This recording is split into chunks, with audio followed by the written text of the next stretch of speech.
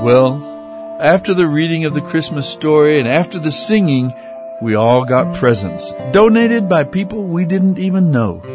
The younger boys got toys, but after age 8 or so, we got more practical gifts like new shoes and socks, a pair of pants, or maybe a hat or some work gloves. Presents meant that somebody, somewhere, cared about us. Stai Gute! Welcome, my friends, to The Storyteller, where you'll find First Nations people from across Native North America who are following Jesus Christ without reservation. Today's program is a special one because this time of year has so much significance in my own life. My name is Soapy and I'm a Mescalero Apache. I was born and then abandoned at birth on the streets of Albuquerque, New Mexico by my birth mother, and then picked up by a fortune teller named Princess Babe Hawk. Babe Hawk took care of me as well as she could, passing me around to different families to help take care of me until I was 5 years old. In fact, I lived with 16 different families before I was 6. Just before I turned 6, she sent me to live with 400 other homeless and delinquent boys on a 2,000-acre boys' ranch. I lived at this boys' ranch till at age 18 I graduated high school. I left the ranch and started working my way through college. People have sometimes asked me, what was Christmas like on a ranch with 400 troubled boys? Well, first came the big celebration in the gymnasium. There was usually a Christmas play, and all the choirs combined to present special music about the birth of Jesus. I remember even when I was very young being deeply touched that Jesus too came into the world in a lowly and humble way, and I felt a connection with him. Like many of our native peoples, we too at the ranch were simple people of the soil, farming, ranching, tending our herds. So it was especially interesting to me that God first chose shepherds and humble people to share the wonderful news of the Savior's birth. And God told the shepherds on that starry night that the good news was for all people, every tribe, every nation, language around the world, through all time. As a boy, I loved to sing those beautiful Christmas songs, and I loved every detail of the Christmas story from the Bible. This comes from the Gospel of Luke, chapter 2. Now it happened in those days that a decree went out from Caesar Augustus that all the people should be enrolled. This was the first enrollment made when Quirinius was governor of Syria. All went to enroll themselves, everyone to his own city. Joseph also went up from Galilee out of the city of Nazareth into Judea, to the city of David, which is called Bethlehem, because he was of the house and family of David, to enroll himself with Mary, who was pledged to be married to him as wife, being pregnant. It happened while they were there that the day had come that she should give birth. She brought forth her firstborn son, and she wrapped him in bands of cloth, and laid him in a feeding trough, because there was no room for them in the inn. There were shepherds in the same country, staying in the field and keeping watch by night over their flock. Behold, an angel of the Lord stood by them, and the glory of the Lord shone around them, and they were terrified. The angel said to them, "Don't be afraid, for behold, I bring you good news of great joy, which will be to all the people. For there is born to you this day in the city of David a Savior, who is Christ the Lord. This is the sign to you. You will find a baby wrapped in strips of cloth, lying in a feeding trough." And suddenly there was with the angel a multitude of the heavenly army, praising God and saying, "Glory to God in the highest, on earth peace, goodwill toward men." It happened when the angels went away from them into the sky that the shepherds said one to another, "Let's go to Bethlehem now and see this thing that has happened, which the Lord has made known to us." They came with haste and found Mary and Joseph and the baby lying in the feeding trough. When they saw it, They publicized widely the saying which was spoken to them about this child. All who heard it wondered at the things which were spoken to them by the shepherds. But Mary kept all these sayings, pondering them in her heart. The shepherds returned, glorifying and praising God for all the things that they had heard and seen, just as it was told them. What child is this who lay to rest on Mary's lap is sleeping, whom angels greet with anthems sweet, while shepherds watch our keeping. This is Christ the King, whom shepherds guard and angels sing. Haste, haste to bring him, Lord, the babe, the Son of Mary.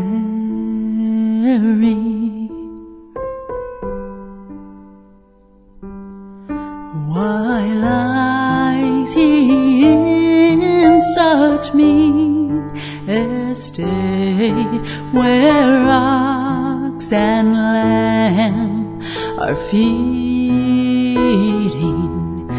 Oh dear, one fear for sinners here, the silent word is pleading. Nail, spear shall pierce him through, the cross be borne for me, for you. Hail, hail, the Word made flesh, the babe, the Son of Mary.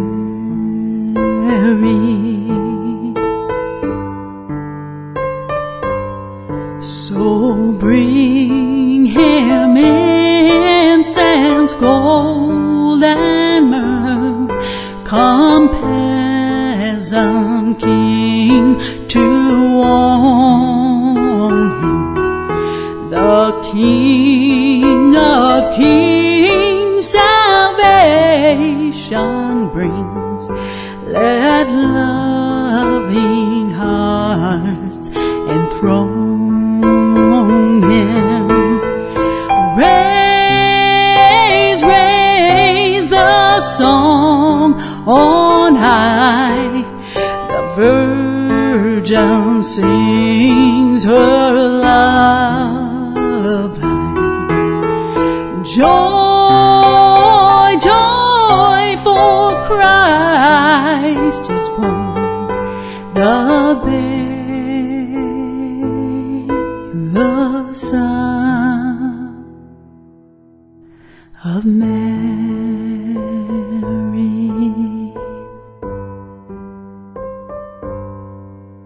Well, after the reading of the Christmas story and after the singing, we all got presents, donated by people we didn't even know. The younger boys got toys, but after age 8 or so, we got more practical gifts like new shoes and socks, a pair of pants, or maybe a hat or some work gloves. Presents meant that somebody, somewhere, cared about us. When I was about 8 years old, I learned that God gave the first and greatest Christmas present by sending Jesus to forgive my sin and bring me into His forever family. Just a week or so later, I prayed and I asked God for His gift of eternal life, trusting in Jesus so that I could become a child of God. The immediate effect of receiving Jesus as my Savior was that I became less self-centered. All around me every day were other boys from broken homes and difficult situations, abuses and addictions and divorces. God began to develop in me a concern for others and a desire to help other troubled boys find new life in Jesus. After the Christmas celebration came the Christmas vacations. All year long, we milked cows, slopped the hogs, and worked the cattle around our school activities. At Christmas time, the boys who had parents were allowed to leave the ranch and spend a couple of weeks with their folks. I traveled and visited with Princess Babe Hawk once, but then she was killed in a car accident, and I had nowhere to go. So I had to stay at the ranch during Christmas with 30 or 40 of the other boys who were also orphans. It was really special because it was the first taste of life in a normal family. After most of the boys left on Christmas vacation, the staff took over the daily chores. Now, if we wanted to work, we were paid double, so we usually took advantage to earn and save a little extra money over the Christmas holidays. Everything was more relaxed. We would eat in our dorms like real families instead of at the large dining hall. And after supper, we'd play games or watch TV together. During the holidays when I was older, the dorm parents taught us how to hunt, how to clean the birds we harvested, and enjoy biscuits and gravy and freshly cleaned and cooked quail and pheasant. It was a special step toward adult responsibilities and manhood. In these vacation days, we got to know our dorm parents in a more personal way. We would pray together at meals and talk together about truths and values that would shape our young lives. My faith in Jesus Christ was a happy, joyful faith. As an orphan, Christmas became a time of major growth as a young man and as a follower of Jesus. It was a chance to think through the experiences of the normal yearly activities and form opinions and values based on who Jesus was and what He was teaching me and what He was doing in my life. Christmas helped me understand that Jesus was not only my Savior, but also the Lord of my everyday life. I left the boys' ranch after high school. I got a job, started working my way through college, still following Christ and growing in a local church. After I graduated college, I married a godly Christian young woman, and we decided to serve the Lord with our lives. Now, after almost 50 years later, this journey has taken us to about 40 countries of the world, sharing the message of God's love and the new life and hope found in Jesus Christ. Yes, that baby born in a manger grew up, and by His death and resurrection from the dead, He purchased salvation for all who would bow before Him and receive Him humbly and gratefully as Savior and Lord of their lives. The Bible says, "But as many as received Him, to them He gave the right to become children of God, even to those who trust in His name." This holiday season, if you have not yet opened your heart to the Lord and by faith received Him as your Savior and Lord, there is no better time than Christmas. Won't you do it now? If you would like a copy of today's program, ask for it when you write to us at The Storyteller, P.O. Box 1001, Bemidji, Minnesota, 56619. That's The Storyteller, P.O. Box 1001, Bemidji, Minnesota, 56619.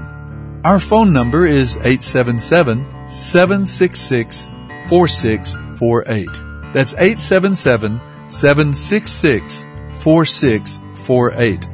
You can also hear today's program online at withoutreservation.com. Thanks for listening. And remember, the greatest story took place at the cross. For the wages of sin is death, but the gift of God is eternal life through Jesus Christ our Lord. My friends, there are more amazing stories to tell, so be sure to join us again next time as we listen to The Storyteller.